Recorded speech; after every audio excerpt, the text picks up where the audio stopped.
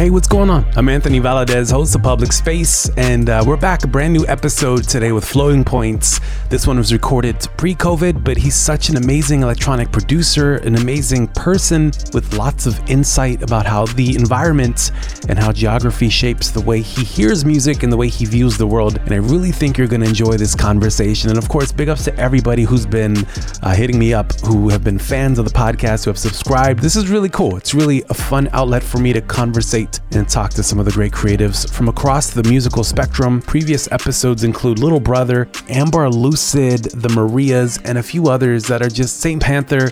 God, Coffee. It's just amazing. DJ Shadow, the legend, and they're going to get better, stronger, and I'm really happy that you're on this journey with me. Shout outs to our producer, Stacey Carter, and of course, everybody at NC Podcast for making this happen. It definitely requires a team and a village. And so let's check in for a little bit. Brand new president-elect Joe Biden. That was exciting when I heard the news. I was driving in Hollywood and I just heard the streets roar and I heard everybody just... lots of positive vibes, and I couldn't help but to wonder, what was it like in red states? Like, what did it sound like there? I'm sure it had to be different, but regardless, as I always say, it's a pendulum change, and looking forward to what happens in the next 4 years. Most importantly, don't forget to be safe. Wear your masks. It's amazing what these numbers are looking like with COVID, and I hope that this podcast is an outlet for you to kind of turn off your brain and listen to two people talk about some really cool things, and I hope it adds value to your life. So with that being said, we're going to jump into this episode with Floating Points. It is Anthony Valadez, Public Space Podcast. Let's get into it.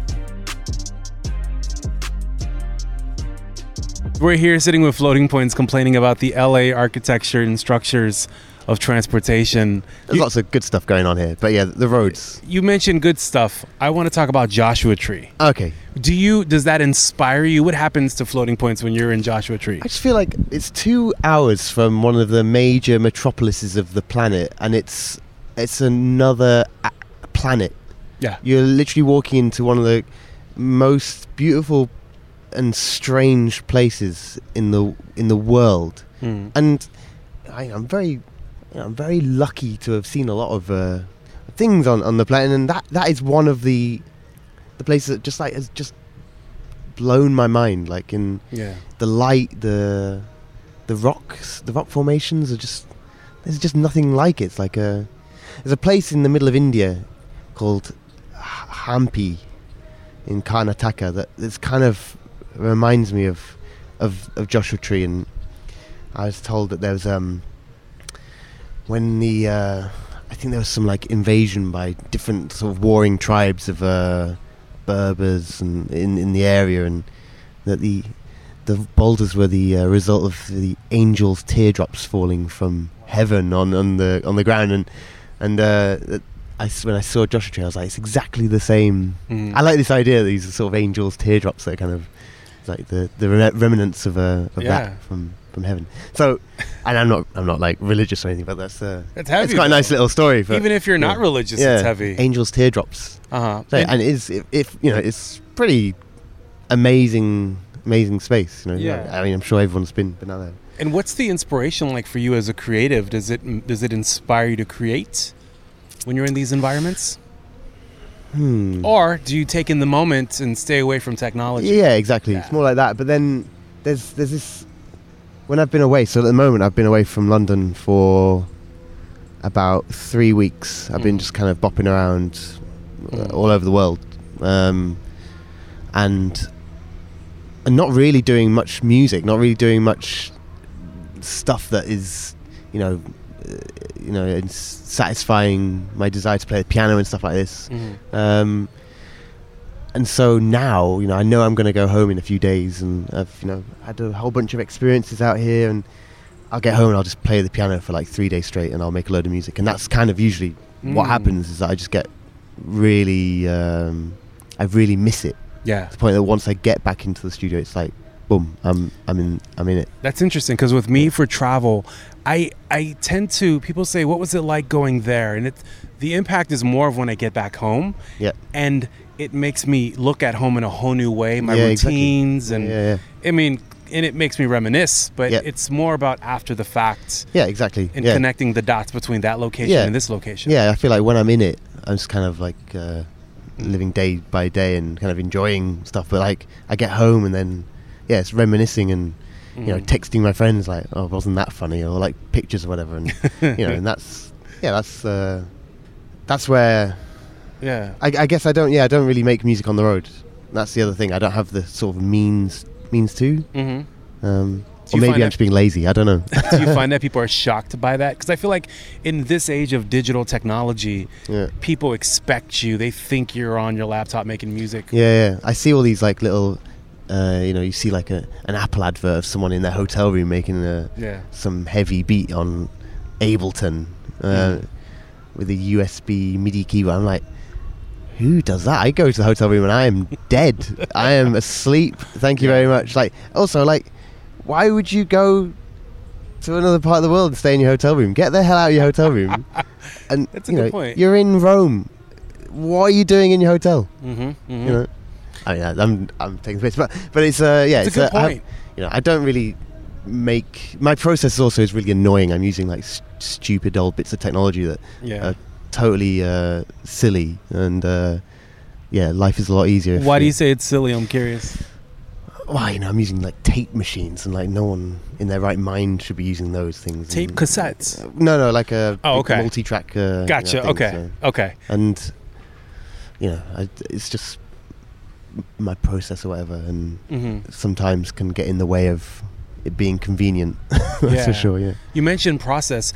One of the things I just discovered is that you also take live elements that you've recorded live and incorporate that into new music, like your new single, Anisig Modular. Yeah. So talk about that. Well, so there's a few gigs at so my live kind of show at the moment is like it's electronic. It's very, very electronic. It's drum machines, synthesizers, looping machines. They're all kind of working together, and I kind of play through themes and tunes that I've written, like, and it's nice, it's familiar, and but there's moments where I go a little bit off piste, and the setup is such that I can just completely improvise the entire show if I wanted to. Probably wouldn't be very good, but at least I've got the ability to go left at any point I want, and that is something that certain shows I enjoy, and it's often the smaller shows. So there's one gig in Dek Mantel in Amsterdam, and the festival's like on a sort of nice outdoor green space, and there's these concerts in the evening, and one of them was at the Muziekgebouw in Amsterdam. It's a beautiful concert venue, like 800 capacity, pretty like cozy, and the system was like really, I was in the middle of the system, I was really like in it, and I just went totally left. And then Anna, who does all this sort of oscilloscope sort of visual stuff, she's like, what the hell is he doing? And she started making some new sort of imagery to go with it, like, because she's using all these like oscillators and things, and I just sort of made that tune basically kind of came out of that improvisation. And Marta, who's sort of doing my sound, she's sort of multi-tracking everything at the same time, so she's like recording everything, and then I got back to the studio and I was like, I want to turn that into a track. And in fact, I started working on it in a hotel room in Melbourne. So Anna was sick, and so I was like, kind of a bit of a loose end. So I was just I'm just such a hypocrite. I'm just like, I was in the hotel room. It's duality, man. It's duality. And I was a little bit bored, and I just made I chopped up the audio from that recording from earlier on in the year and turned it into that. What makes you go left? I'm curious. Is it just in the moment? Yeah, and also sort of being comfortable, I think, to do it. So there have been... It's strange because running up to a gig... I'm nervous. I'm I'm nervous right now about a gig I've got in 2 weeks. Like the idea of that gig, I'm preparing for it, and I'm working on elements of the show, and and how I'm gonna weave between certain bits of music and ideas. But once it gets to show day, and the closer I get to that cliff edge, and once I'm in free fall and the show's started, I'm totally chilled. I'm like, it's just gonna be what it's gonna be at this point. And I do feel quite happy to walk on stage and even start singing stuff, like picking up the mic, recording loops of my voice and stuff. And it's weird to be to sort of behave like that, I think, because usually it's the opposite way around. You kind of get increasingly nervous and then you sort of freeze at the gig. You're like, but it's kind of it's starting to kind of be opposite, which is quite liberating. Yeah. But especially when I'm really comfortable and when it's like, especially when it's a small gig, I feel like kind of really part of the party, part of the crowd, and I'm just like, well, yeah, fuck it, like throw the faders down and just like let's start something. Let's just go for it. Yeah. And it's kind of a playful thing, I guess. Just be like, let's please bear with me, everyone. You know, here, like whilst I, give us a go. Like we had a show, the Fondazione Prada in Milan. Mm-hmm. Like quite a big gig, like really nice. Everything was really nice. The whole day was really nice, and I just got a power cut halfway through the show, and like half of my gear's off, and then half it's on still. I was like scratching my head, like everyone's running around like losing their shit. And power comes on, and I'm just like get on the mic, and I'm like, hey everyone, sorry I lost power there. Let's try and get back into it. I'm gonna start somewhere else. Like, and I feel like totally zen to be that person now, and I don't think I was ever like that. I was going to ask you that. So what were you like 10 years ago? What would have happened? What would old Sam do in a situation like that? I don't know, like wish I was like disintegrating into like a to a black hole. I don't know, because it's the second time tonight you said the word zen, and I've noticed that you're coming to this new version of you versus I feel like zen is a new feeling you've been feeling. Or am I wrong? Have you always been zen? maybe it's a confidence with performing, for sure, like of being, I think it comes from DJing actually, mostly because I think like early on DJing I was going out there and be like, oh, I hope no one throws anything at me again. And now I'm going out there being like, I am so happy to be here, like playing the music I love really loud. It's maybe a little bit selfish, my sort of feeling when I'm DJing. I'm just like, I just want to hear this really loud, and I'm really hoping, I'm kind of happy that people are into it as well. And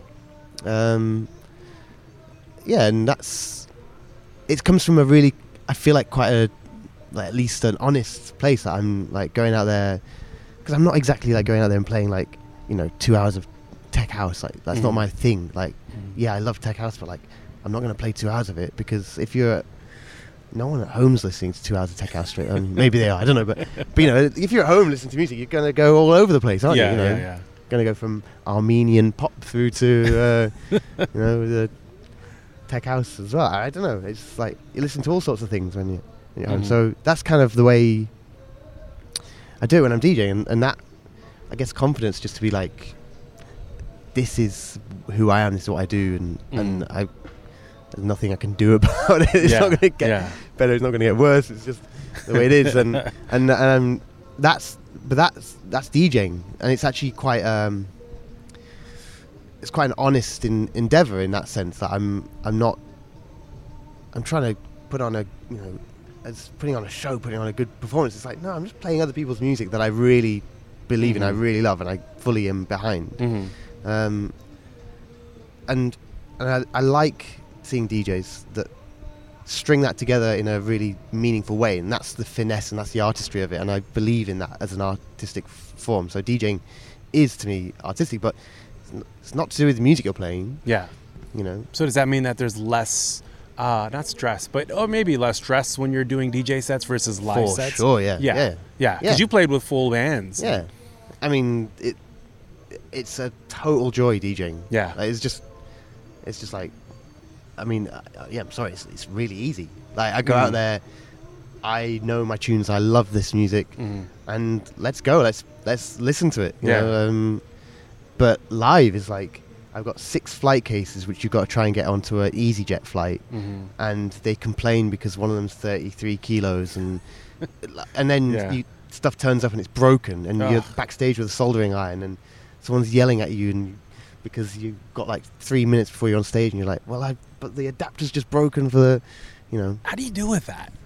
I'm getting anxiety listening to you say that. Got help, and I say I'm backstage with a soldering iron. Poor old Pablo's backstage with a soldering iron, and Anna and Tim, and there's a whole crew. I mean, it's good. I've got like some help now. But I mean, there was a time when I was doing it all myself, and it was like, yeah, it was a nightmare. And so yeah, those things are stressful. Yeah. And actually, doing the show in that case is the one point of time when no one's bothering you. Yeah, like, that's true. And that is a weird situation to be in, where the only kind of good part of doing the show is the fact that, okay, at least nothing can kind of go wrong now. Yeah. At least it's all set up. It's all. What's it like, the aftermath after maybe performing live? Like, what goes on in your head when you're in control of this event or this party, and then you're by yourself? How do you decompress? Yeah, I mean, definitely the live is, as like an edifying thing. I think it's an important thing to do, and I enjoy it. It's interesting, yeah. I mean, I'm not exactly like the most hedonistic kind of I'm not like partying and going crazy. And the nice thing about doing live is that there's my crew and they're my friends, and the camaraderie of that is wicked. You know, we have a lot of fun, especially at festivals. You know, and there's usually another friend playing there or something else going on that we want to go and check out. So, you know, I feel very lucky to be able to tour and go and see music and obviously play it as well, but like, you know, to be able to go and see other bands and things play. Yeah.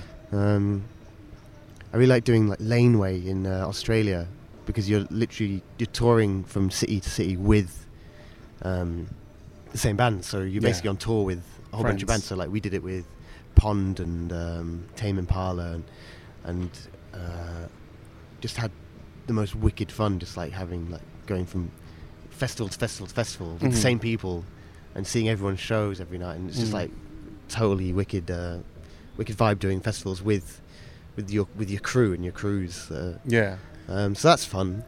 What's your takeaway with touring with other bands like Tame Impala? Does that ever, when you see what works for a band, does that ever kind of work its way into your music at all? Because I feel like your sound you've got your sound. But I'm always wondering, playing with other bands and festivals and seeing other bands play. Yeah, I mean, Tame Impala have got an enviable drum sound. That is, it's like one of the holy grails of live sound is Tame Impala.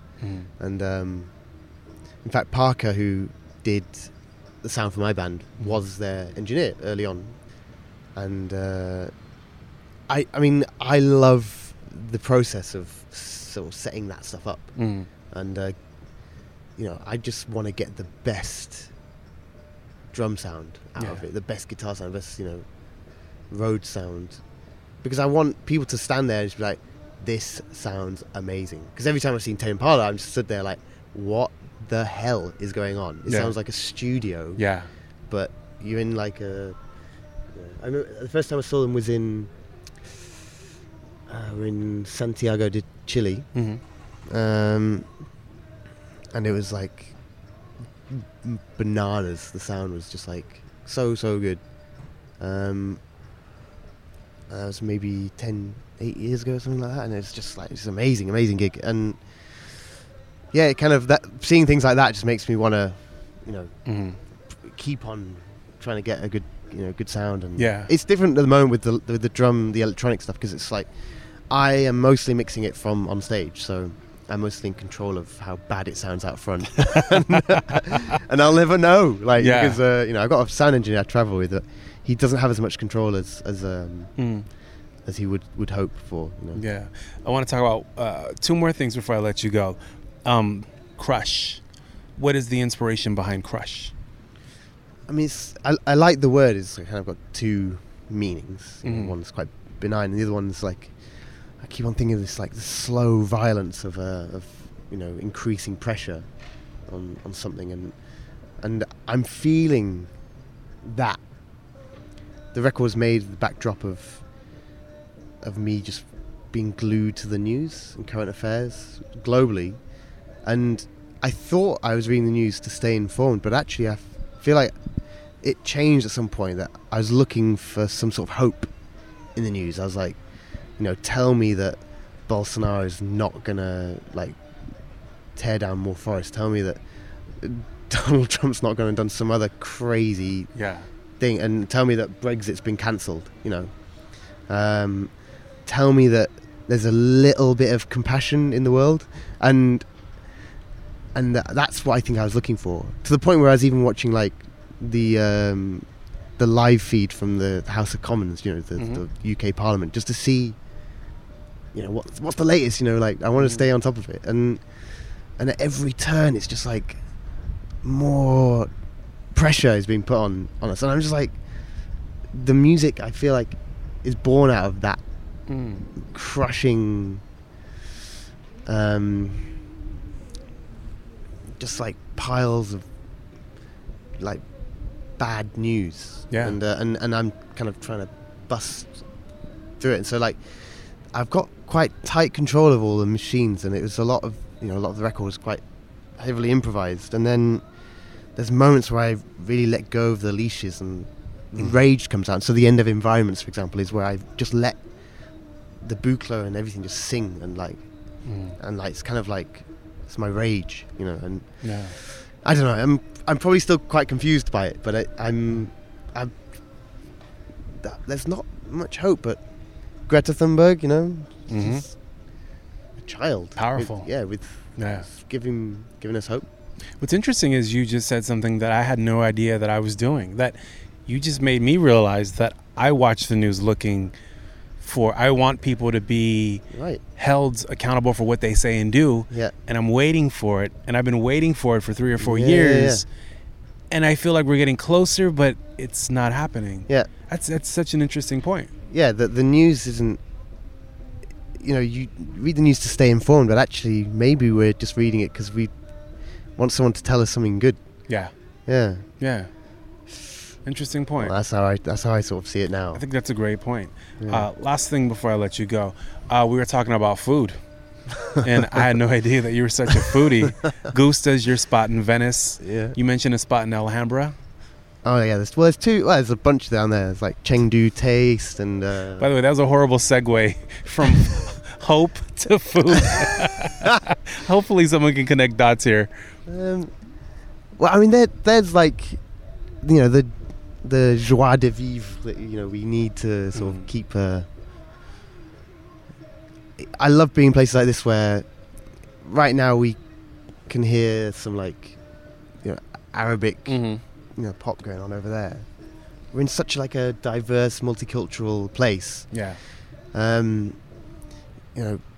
Spanish speaking everywhere, like this California stuff, surfers walking by. This stuff should be celebrated, not worried about. Like, have you like ever tried a borscht? Have you ever like tried a taco? Have you ever tried a Szechuan food? Like, how lucky like one can be to like be able to like taste all the flavors of the world. And so like the idea of isolationism and like being scared of people seems so like idiotic. Like, it's total lunacy. It's like you're literally being delivered fresh culture onto your doorstep, and you're worried about them taking your jobs and things like this. And this is the kind of thing I'm worried about in the UK. Like, this is speaking about the UK and sort of specifically because that's I know it, I guess, a bit better because it's my home, but it's happening globally, and I love exploring other cultures through my belly, because you got to eat, and so Chengdu Taste, like Szechuan impression. I remember reading all the amazing Jonathan Gold, rest in peace, articles here. Have you seen the documentary? No, but I was told about this recently. Yeah. Amazing. Yeah, he talks about what you're talking about, just basically how immigrants come here and they share their recipes, and it feeds lots of people, and it connects cultures and communities. There you go. I mean, oh, wicked! I got to see this now. Go watch it, man. It's amazing. I mean, I loved his writing about food, and I need to. I heard the other day that he was friends with Carl Stone as well, who's this composer. Yes. Who influenced a lot of this record for me as well. Really? Yeah. So there's a track That's amazing. Sonali on his on this compilation. So there's a guy, Keith from Mexican Summer. He put me onto this record, of, it's a yellow cover, music from the 70s and the 80s by Carl Stone. It's like a compilation of his stuff. And this tune called Sonali. Apparently all the tracks are named after Korean restaurants in LA. Yes. Yes. And so Sonali is like was a huge inspiration for me for this record, the opening track, and was kind of already starting to take shape. And then I started listening to that, and I was like, I feel like there's something he's doing here that I kind of want to do on this track, and he's kind of chopping up opera samples or something and turning it into something completely different, treating it really percussively. Yeah. So I started exploring that as well. He spoke at not to get too deep into this, but I DJ'd Jonathan Gold's memorial in downtown LA, and I met Carl Stone, and he did a live performance. Oh, wicked. And I was really blown away. He takes the samples of different communities and cultures and puts it into the music, and it was all inspired by Jonathan Gold. And apparently they would go and they would eat in local eateries, and Carl Stone would go and create a song based off that experience with Jonathan Gold. No way. Yeah. And I was just so amazed. And you know what? It's so interesting because I haven't had this moment where somebody knew who Carl Stone was, and I try to tell people, and here you are. Right. And it's such an interesting experience. All the way from London, talking about like a LA food scene, how it somehow ties back to Carl Stone. Connecting the dots. Yeah. Floating Points, man. We appreciate you. Any final thoughts before I let you go? I'm kind of like, I got a smile on my face. It's nice to be here, nice to chat. Yeah, likewise, man. Thank you so much. Nice one. Peace. Public Space is a production of Next Chapter Podcasts. NCP elevates bold, authentic voices to enlighten and inspire audiences seeking truth and human connection. Check out ncpodcast.com. All right, everybody, we're out. Stay tuned. Follow us on socials. Find me at Anthony Valadez, and more episodes coming your way. Have a great week. Peace.